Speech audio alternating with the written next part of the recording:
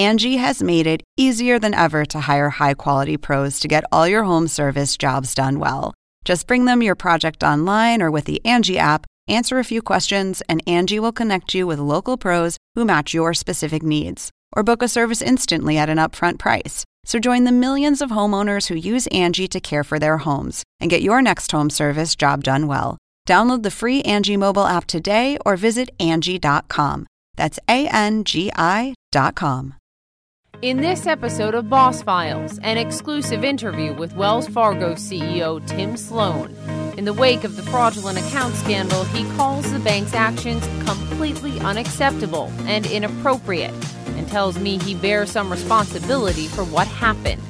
Sloan vows to change the culture at the bank and tells me about his conversation with Wells Fargo's biggest shareholder, Warren Buffett. How will Tim Sloan lead Wells Fargo forward? Here's our exclusive interview. Tim Sloan, thank you for being here. Oh, it's great to be here, Poppy. Thank you for inviting me. I appreciate it. You have a big job ahead. It is rebuilding consumer trust in Wells Fargo, an iconic American company. So let's begin here. In the wake of the fake account scandal, 2 million at least unauthorized accounts opened, ultimately costing some 5,300 employees their job. How do you think America sees Wells Fargo today? Oh, I think there's a question about the company, which is completely understandable.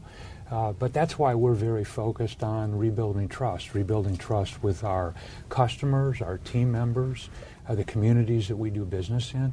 We've made a lot of changes in the last 6 months that I've been CEO. We've got more work to do, but we're very focused on rebuilding trust. So when you look at it from the 30,000-foot view that you have as CEO, the man charged with doing this, how much damage do you think has been done to the iconic Wells Fargo brand?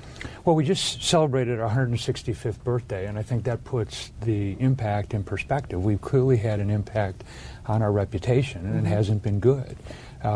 But having said that, we're very focused on moving forward, and the way that we're doing that is by making real fundamental changes in the company. We've acknowledged the mistakes we made, and we made a number of mistakes. There's no question about it. We're focused on fixing what that was broken, making sure that we're making things right by our customers and our team members, and then moving forward. When you look at some of the numbers, looking at the March numbers, Wells Fargo credit card applications down 42%, consumer checking accounts being opened down 35% from a year ago, and you look at the price tag, what do you think this will ultimately cost the bank? I don't know what it's going to cost the bank. I know that there's been a reputational impact. But you said tens of millions before, at least. Well, we've said that it's been tens of millions in terms of the expense cost of this. But the cost has been greater, there's no question. Yeah. But in terms of the statistics that you talked about, that's year over year. What I've been really focused on is the progress that we've been making since the fourth quarter. Clearly, when you look at customer experience scores, customer loyalty scores, the number of accounts that were opened and the like, in the fourth quarter we reached lows, and we've been improving every month since then. Right. You just saw about a 2% increase in your primary checking customers, up to 23.6 million. So you're talking about numbers like that encourage you? Correct. Okay. Why do you think this happened? I mean, you're a guy who's been at this bank since 1987. Right. I was a toddler running around. Yeah. This has been your life. Thank you for making me feel old. I appreciate that. This has been your life in terms of your work. Why did this happen, Tim? Well, I think it happened because in our retail banking business, we had an incentive compensation plan that drove inappropriate behavior. It created a culture that was very focused on selling products as opposed to providing the right service and advice. So that was number one. Number two, the way that we were organized then versus where we are today is that we had many of our risk functions inside the business. Our businesses were organized in a very siloed way. And so those two combined created an atmosphere for creating this problem. When you look at the independent board report that came out on this, the words they used, improper, unethical, common to blame employees, without analyzing the root cause. So wasn't it more than just these two dysfunctional things? Was it at the core a systemic culture problem?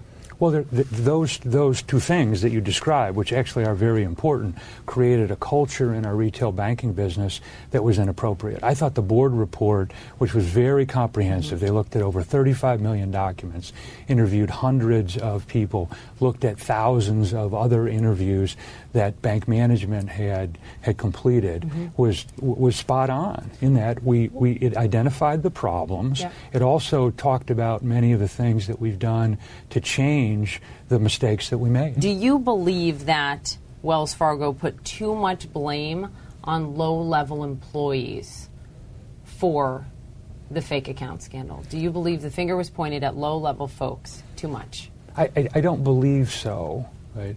I think that the senior leadership has taken accountability. Having said that, I think that one of the fundamental mistakes that we made was that we had an incentive compensation plan in place that created a culture that was uncomfortable for a lot of people. That was a mistake that we made. We should have corrected it sooner than we did. We've corrected it now. But the board report, the independent board report, says it was common to blame employees who violated Wells Fargo's rules without analyzing what caused them or motivated them to do so, pointing to management, immediate management and upper management, that created this unachievable set of sales goals in a system that they were answering to. Right, and they said, we've made mistakes, and one of the changes that we're making in our retail banking business, in addition to the incentive compensation plan, is that we manage and lead our team differently. We're focused not on encouraging them to sell a product, but on providing the right service and advice to our customers. That's a mistake that we made. We've corrected it, and we're moving forward. But so you don't think that terminating, 5,300 employees for these actions, granted, they were violations, but you don't think that's pointing too much blame on those folks, on lower-level employees? I think on those team members that did something that was fraudulent or violated our code of ethics, no. But at the direction of their management? I think for those team members that were uncomfortable, that left the company, that weren't happy at the company, the answer is absolutely yes. And that's why we've got to learn from these mistakes and make these changes. A point that the independent board report makes, quote, many employees felt failing to meet sales goals could and sometimes did result in termination or career-hindering criticism by their supervisors. If you have one of these jobs, you're trying to support a family. I'm not calling these folks all innocent. I don't know all their cases. I'm just saying to you, sort of, is there any onus on Wells Fargo now to do anything for those folks? Well, we are reaching out and will continue to reach out to those team members that left the company because they were uncomfortable with the incentive compensation program and the culture in our retail bank, or were dismissed for not meeting certain goals. We want those folks to come back to Wells Fargo. We've now hired over 1,000 of them back in various parts of the company. That indicates to me that they're comfortable with the changes that we've made and they believe in the new Wells Fargo. But not the ones who were let go. That's correct. Fired for That's cause. correct. So what did you think when you sat and you read through that report, 110-page report? I read it. A lot of folks read it. What did you leave it feeling? Well, first, it was very hard to read. To your point, I've been at the company almost 30 years. And I care about this company. This company has been my working life. I care about the people that work at Wells Fargo. I care about our customers. And so when you read very direct criticism of the company, it hurts. But that's what reinforces and really creates a big incentive for us to make these changes, because we have a great history at Wells Fargo, and we want to build things better than they are right now. The fact that this was happening, as the board report found, actually longer than 5 or 6 years. They found issues of this coming up as far back as 2002. The fact that this could happen for more than a decade plus, do you believe that it plays right into the argument that some make that Wells Fargo is simply too big to manage? Not talking about too big to fail, talking about too big to manage. The word that came up over and over again was decentralized. Is Wells Fargo too big to manage today to get ahead of the management?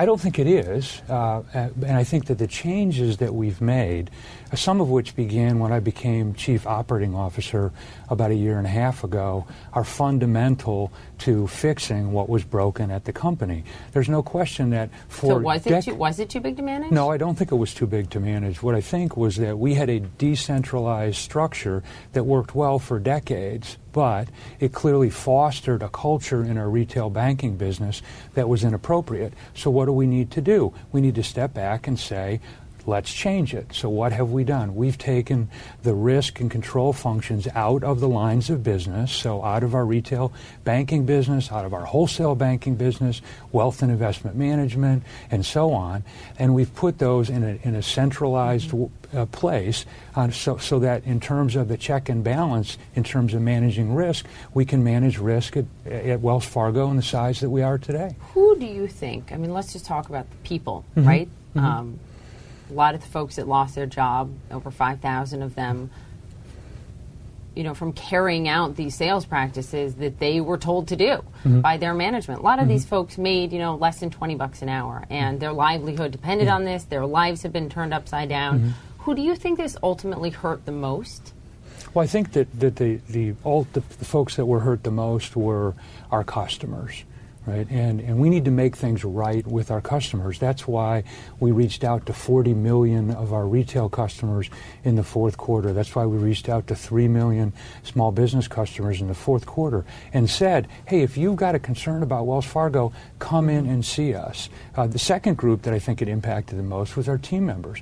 We've made fundamental changes in terms of how we manage and lead our team members just in the last 6 months, the most important of which was changing the incentive compensation plan that we had in our retail bank that was focused too much on selling things as opposed to providing the right service and advice. So what about those folks that did lose their job, that were let go for cause, for opening these unauthorized accounts? I understand that, but as the independent board report found, they write it was common to blame employees who violated Wells Fargo's rules without analyzing what caused them to do so.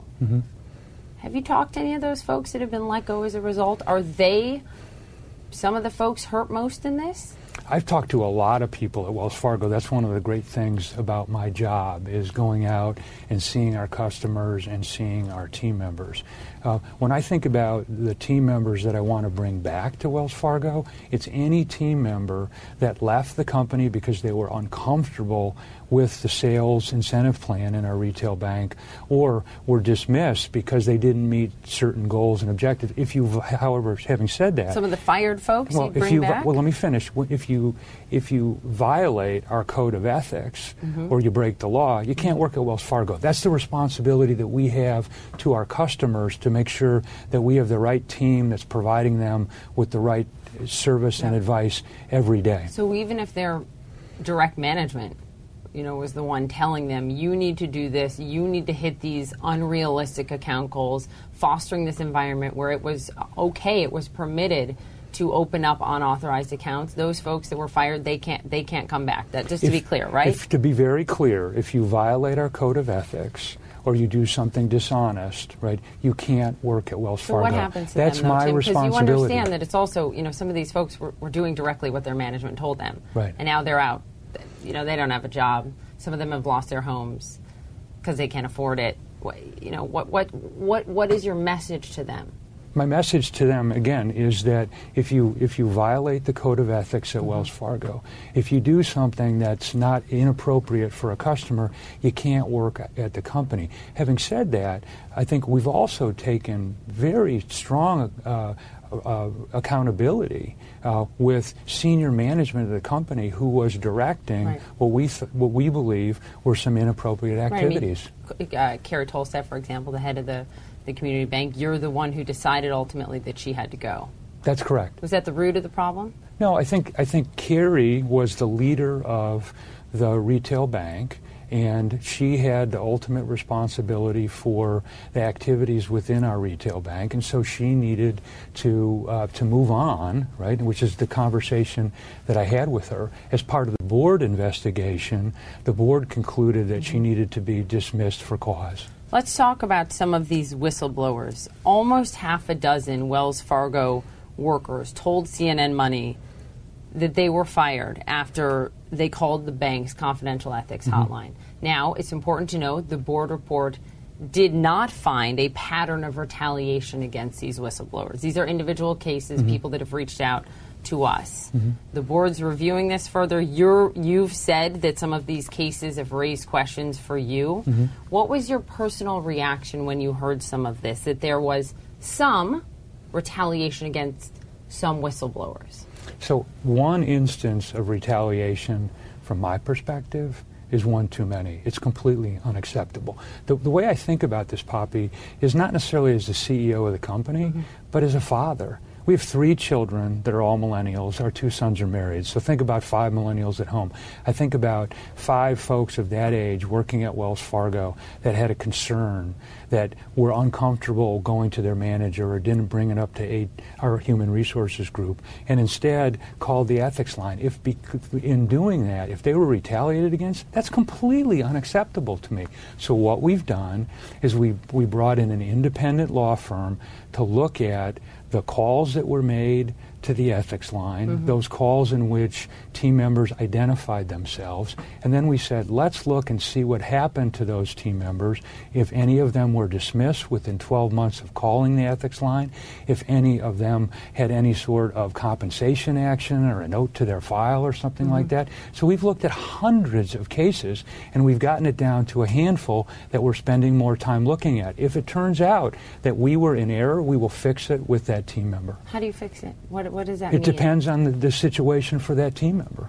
How can you reassure Wells Fargo employees, because you have a lot of them across this country, that none of them will face retaliation if they call the ethics hotline now? How can they be reassured, Tim, that things have changed? Well, I think it's a really good question, and so the way to assure them is looking at our ethics line process. We brought in a third-party consultant with a lot of experience in looking at ethics lines and how calls to the ethics line are processed. There's lots of reasons that somebody might call an ethics line. Some may be less important, some may be incredibly important. You've got to make sure that they're routed in the right way, that they're reviewed in the right way. And we have done that. And I've been very clear with our team on a number of occasions that it is safe to call the ethics line. And again, the lens that I use is, would I be comfortable if our son or daughter-in-law called the ethics line if they worked at Wells Fargo and they had a problem? And the short answer is yes. The independent board report revealed the existence of an internal report at Wells Fargo prepared 12 years ago. And in a sense, it sort of eerily foretold what played out in the scandal. It was a report titled Gaming, and it warned that employees had a, quote, incentive to cheat based on, quote, a fear of losing their job. It recommended at that time, 2004, potentially eliminating these sales goals and sales things that were unrealistic to achieve all the way back then. How is it, and you were at the bank then, how is it that Wells Fargo didn't act? 2004. It would have saved you guys all of this. I don't know the answer to that because I wasn't in that part of the bank then. I was in our wholesale banking group. And when I read that, I felt horrible. I think it's an example of a mistake that we made.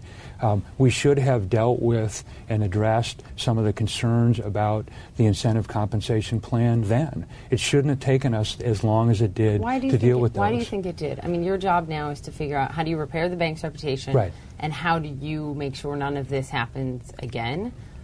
I mean, what's the lesson learned from that? To see a report like this in 2004 that goes to a lot of upper management, and no one does anything. The lessons are the following. The first is that we've got to encourage our team that if they see an issue or a concern, they should raise their hand. We're encouraging them to do that. We've got to create a culture within the company and continue to improve our culture that rewards people for doing the right things for our customers, for raising concerns. And then when we see those concerns, we need to deal with them more quickly. Those are examples of mistakes that we made. The changes that we've made since I've become CEO are there to address those issues. Looking at the process, you're not done as a bank reviewing all of the accounts and what may have been fraudulently opened, unauthorized accounts. You're looking now back to 2009, but the board report found that some of this went back to 2002. Are you committed to expanding the investigation back to 2002?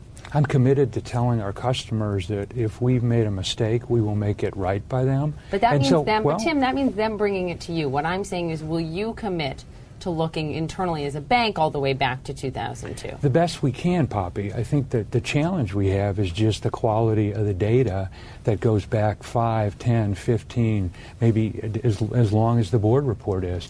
We've reached out to our customers and we've said, look, if you have an issue, come in and see us. That's why we reached out to 40 million in the fourth quarter, and then 3 million small businesses. So we're absolutely committed to do that. I hear that, and that's what your CFO said, you know, to American Banker in a recent interview. But aren't you then putting the onus on customers to figure this out and to come to you with it, rather than saying, all right, if we're going to truly get to the bottom of it, truly repair culture, we need to know every instance of what went wrong as far back as it went wrong. So we're going to do our best. I know the data may be, not fully there, but we're going to do our best, and we are going to expand this investigation all the way back to 2002. So why not try to uncover every, turn over every stone? We've done everything that we can to turn over every stone. You've talked about looking at every mistake we've ever made to change our culture. I think we need to move very, very quickly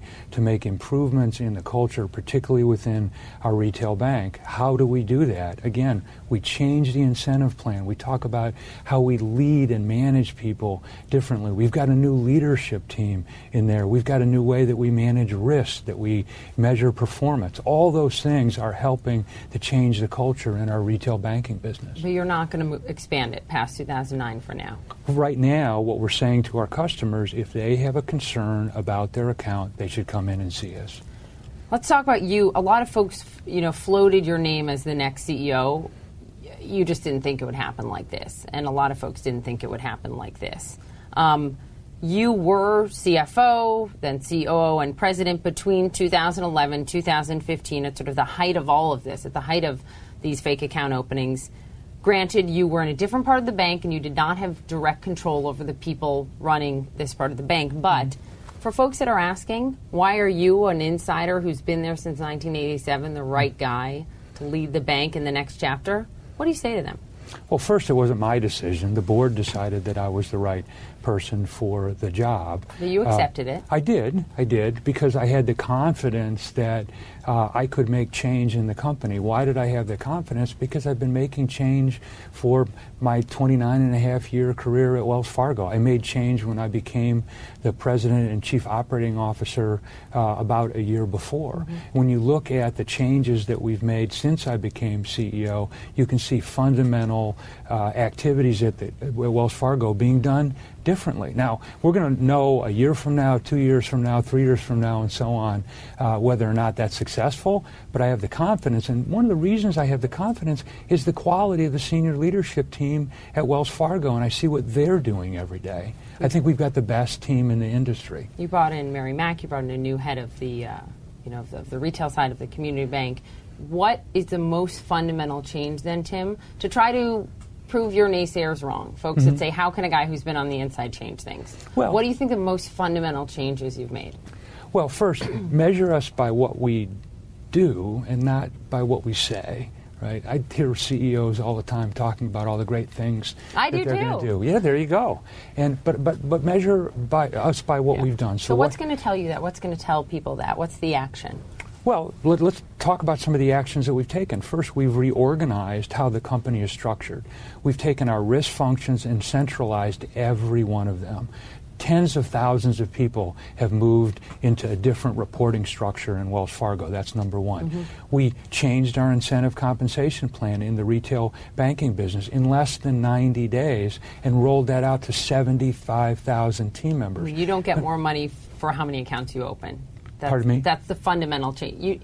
You don't get more and more money for opening more and more accounts. No, the way that the new incentive program works is it's focused on service and advice.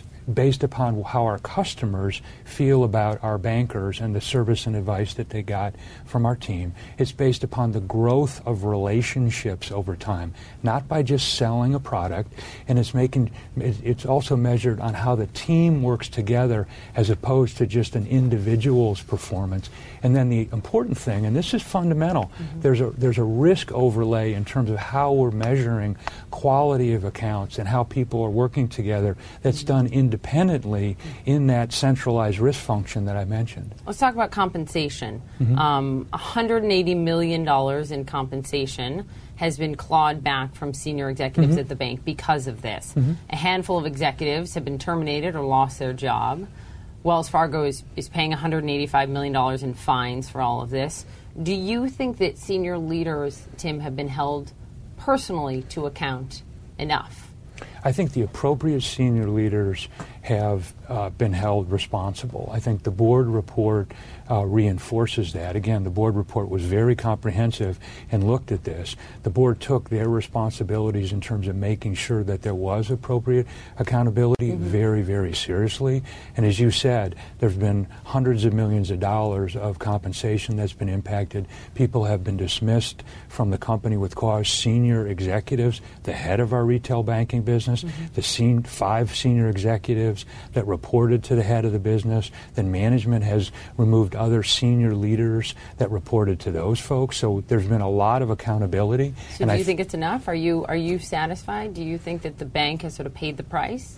Well, I think in terms of taking accountability, yes, I think we've taken the right actions. And there were difficult decisions to make, both for the board as well as for senior leaders like myself. But in this situation, they were absolutely appropriate. So folks have raised their eyebrows, some folks, that your compensation has gone up.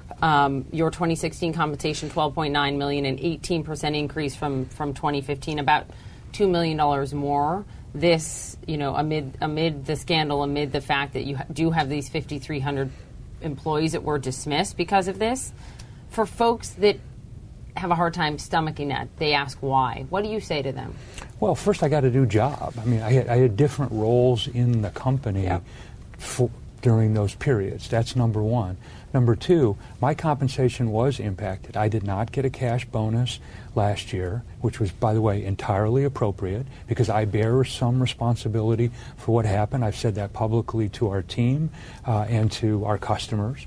And then in addition, there was equity compensation that was vesting this year that was cut in half. But you got a pay increase. Because I became pretty substantial. I understand because that. I became CEO of the company. Poppy, I had a different job. I was the president and chief operating officer of the company. Part of the company reported to me. I took on an additional role, which was in a new job, which was being CEO. So what's going to tell you, how do you measure yourself? How do you measure your own success as you try to lead this company out of this, Tim? What's your measurement? Well, it's going to be a measurement based upon how our customers are feeling about us, how our team members are feeling about us, how our shareholders feel about us. It's going to be measured in a lot of different ways, and it's going to be measured not by me, but by the board and by many others that have a stake in Wells Fargo. Warren Buffett's Berkshire Hathaway remains the largest shareholder in Wells Fargo. Have you spoken with Warren Buffett in the wake of this crisis, and have you reassured him it won't happen again? What can you tell us about those conversations? Sure. I reach out, and part of my job is to reach out to all of our large shareholders. Clearly, we're so fortunate to have Warren Buffett and Berkshire Hathaway as our largest shareholder. We're also their largest public shareholding, so it's very important that we keep a very good dialogue. And so I talk to Warren every so often on the phone. We've gotten together for lunch a couple of times. I ask him opinion on things that we're doing. I like to get his advice. As much as you can share, obviously, some Sure. of it's private, but what kind of advice does he give you as you look at the task ahead?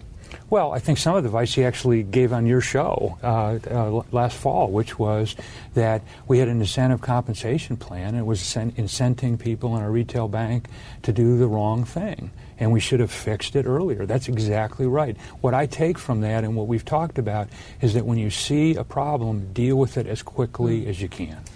He is famous, of course, for the comments he made in his congressional testimony around the Salomon Brothers crisis when he said, lose money for the firm and I will be understanding, lose a shred of reputation and I will be ruthless. And so much of this for Wells is about reputation. Did you promise Warren Buffett anything about reputation? I promised him that I would do my best. That's all I can promise. And I promised him that we would execute on the changes that we have talked about publicly, and we would be very focused on rebuilding trust with our customers, our team members, our shareholders, and that's what we're very focused on doing. Let's talk a bit about John Stumpf, your predecessor, someone you were very close to, not only professionally, but I would assume personally, as you were both leaders at this bank. Did he not understand the gravity of this situation? Did he have blinders on? What happened on his part, do you think? Well, I think when you look at John's career at Wells Fargo, there's a lot to be proud of in that he was the CEO and then the chairman and CEO when Wells Fargo and Wachovia came together, which wasn't arguably, it was the most successful combination in financial services history. Having said that, John would also be the first one to acknowledge that he made some mistakes. I think he said that publicly. Some of what the board report found, and he did say that publicly and in his congressional testimony, but this is some of what the board report found about him specifically, that he would, quote, minimize problems despite growing indications the situation was worsening, that he did not engage in investigation and critical analysis to fully understand the problem, and that he himself, this report says, received numerous customer and employee complaints about the sales practices. Did John Stumpf mislead you? Do you feel misled by him, or do you think he didn't see the magnitude? Well, I think the best person to ask that is John Stumpf. From my perspective, I agree that John made some mistakes, like we all made mistakes. He acknowledged those mistakes. What I'm focused on right now is making sure that if there are any mistakes that we haven't fixed at Wells Fargo, that we get right on those. So how about moving forward, as you work to do that? You do have, according to your own SEC filings, a Department of Justice investigation, an SEC investigation, other agencies investigating. Is there any update that you can give us on those? No, we're continuing to cooperate with the investigations by the various agencies of government, and those are going to play out the way they're going to play out. We're going to continue to have good relationships with our regulators and any of those agencies, and we're going to cooperate. How about you, in terms of leading the bank? How much of your time and your energy is spent on that? Yeah. Those investigations versus sort of the culture, tackling culture, which is huge. Yeah, at this point, very little, a small amount of my time is involved in those investigations. It's very focused on leading the company, and sometimes 150% of my time is focused on changing the culture of the company and improving the culture, and as much of it is also focused on just running the company on a day-to-day basis. When you walk into a room or introduce yourself to someone and you say, I work at Wells Fargo. Yeah.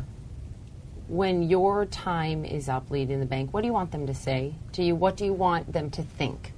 I want them to think that I worked very hard and I cared for this company, and I cared for our customers, and I cared for our team members, and I was able to lead the company and rebuild the trust that we've lost, rebuild our reputation, and I was able to deliver for our shareholders. There was a report recently that really struck me, and your team, your PR team responded to it, but I want to give you a chance to respond. I want to hear from you what you thought when you heard this. It's about women working at Wells Fargo and in banking. Yeah. And a recent NBER working paper found that female employees who engaged in misconduct at Wells Fargo were 27% more likely than their male counterparts to lose their job. And this was despite the fact that these researchers found that men are 3 times more likely to engage in misconduct. What did you think when you read it? Does it concern you? Well, first, we disagree with that study. I don't know how you describe. I can't recall working paper. Working paper, Study. Whatever that means, right? First, it wasn't about Wells Fargo. It was about our brokerage business. Wells Fargo Advisors. Right, that's correct. So that's about 10% of the company. That doesn't make it right.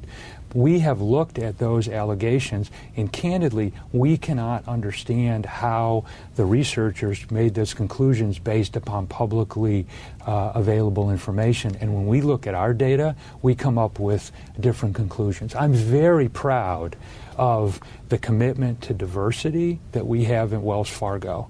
We have a very diverse board in terms of the number of women on the board. We have a very diverse senior leadership team in terms of the number of folks that are on our operating committee. You mentioned Mary Mack as just one example. So you say you looked at your internal data at Wells Fargo Advisors, that branch of the, that part of the company, and you don't see this at all reflected? No.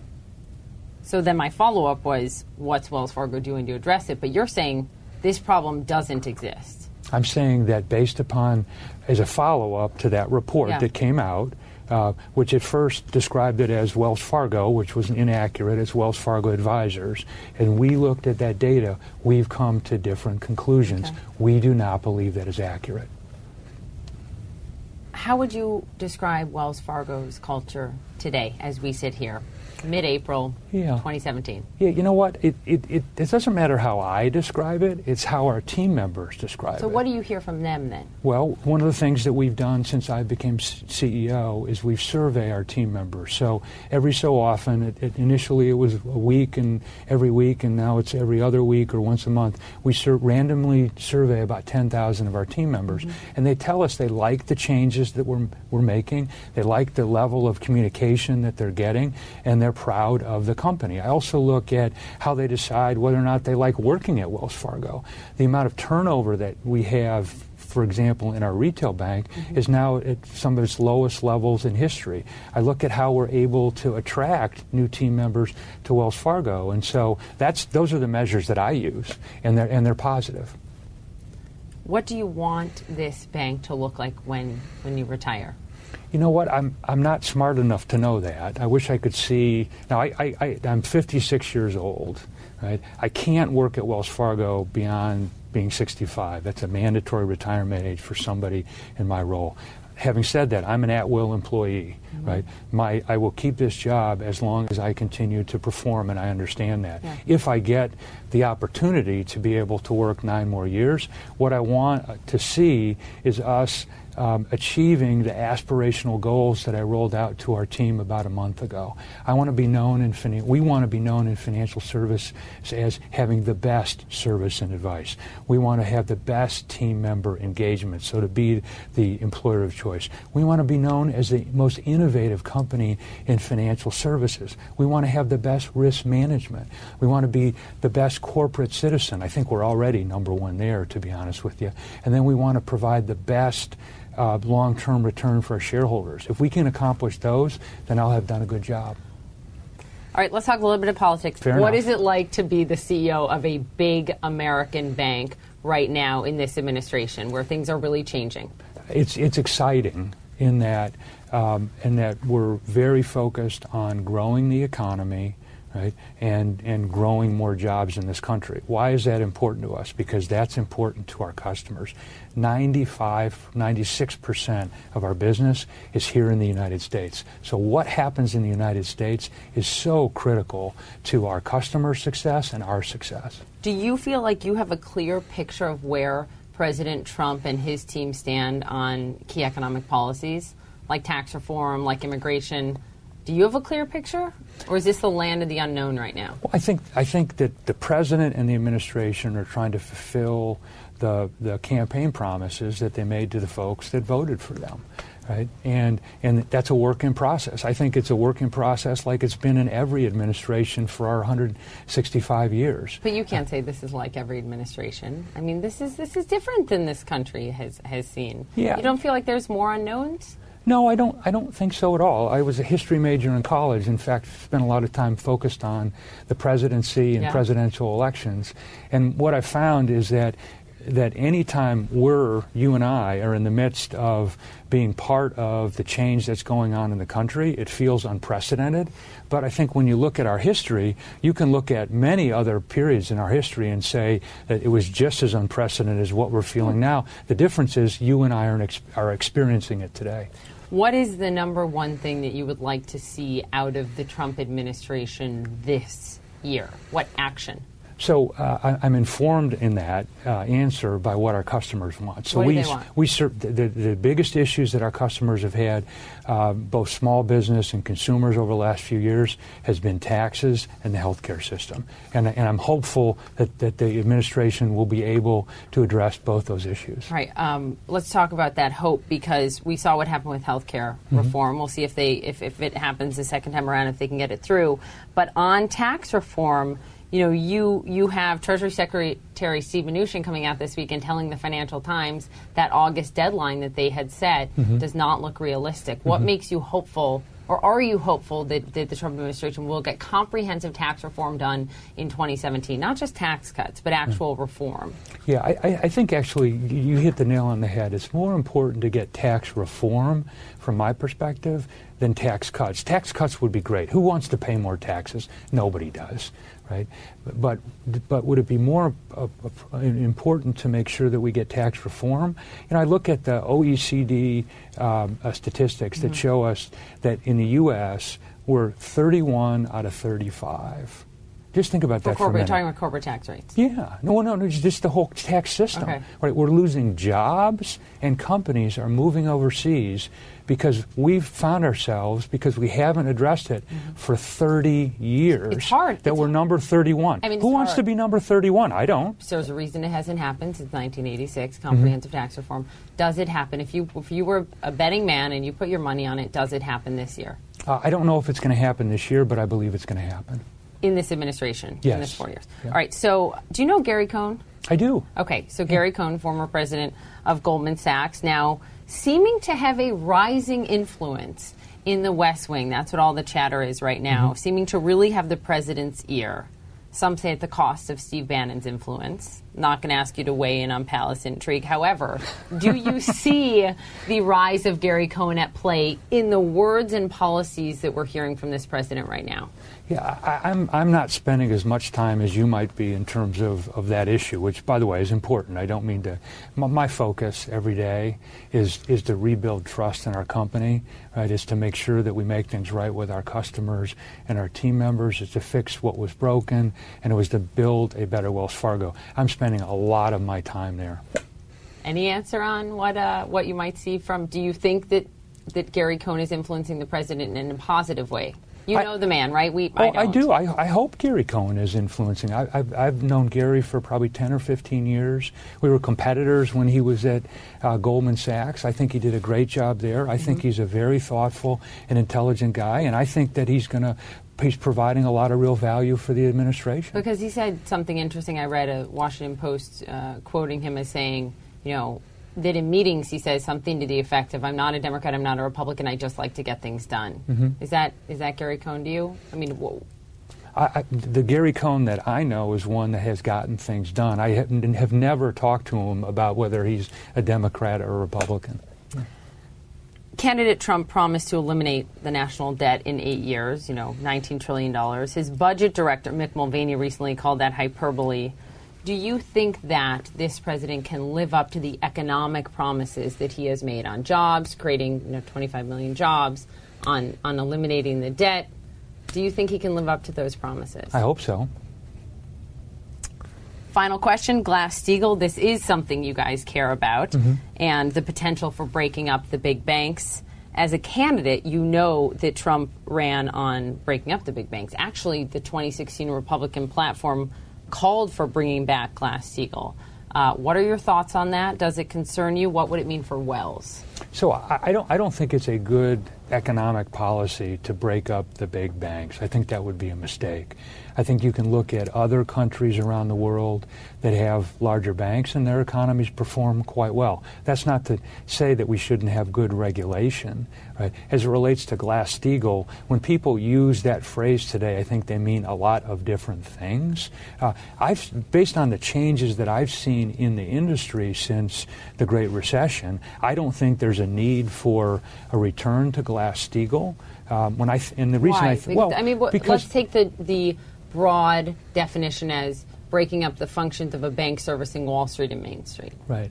So I think when I'm out with our customers, let's take a large corporate customer today, and I call on a lot of our customers, they value that they can call up Wells Fargo and they can get credit from us, they can get treasury management services, they can get advice in terms of how they might raise equity or debt or buy a company. They value that very comprehensive relationship. I think done correctly, it works really, really well. We need to make sure that we have the right regulations in place to prevent it from being done incorrectly. So when we hear Gary Cohn say, and I'm quoting him on Bloomberg, if we come up with the 21st century modern Glass-Steagall, we may be able to tailor regulation for different aspects of the financial markets and different aspects of the financial institutions, and that would allow banks to get lending more aggressively to small and medium-sized companies. It's a big part of your business, lending to those companies. Is he right? Is he wrong? Well, as I said, I've known Gary for a long time. I think he's terrific. I don't necessarily agree with everything he said. Thank you very much. Thank you. Thanks so much for tuning in to this edition of Boss Files. You can follow me on Facebook, Twitter, and Instagram at Poppy Harlow CNN. Now streaming exclusively on Max, a new CNN Flash doc about the album that has Nashville talking, Call Me Country. Beyoncé and Nashville's Renaissance. Watch it at max.com/callmecountry. Max subscription required.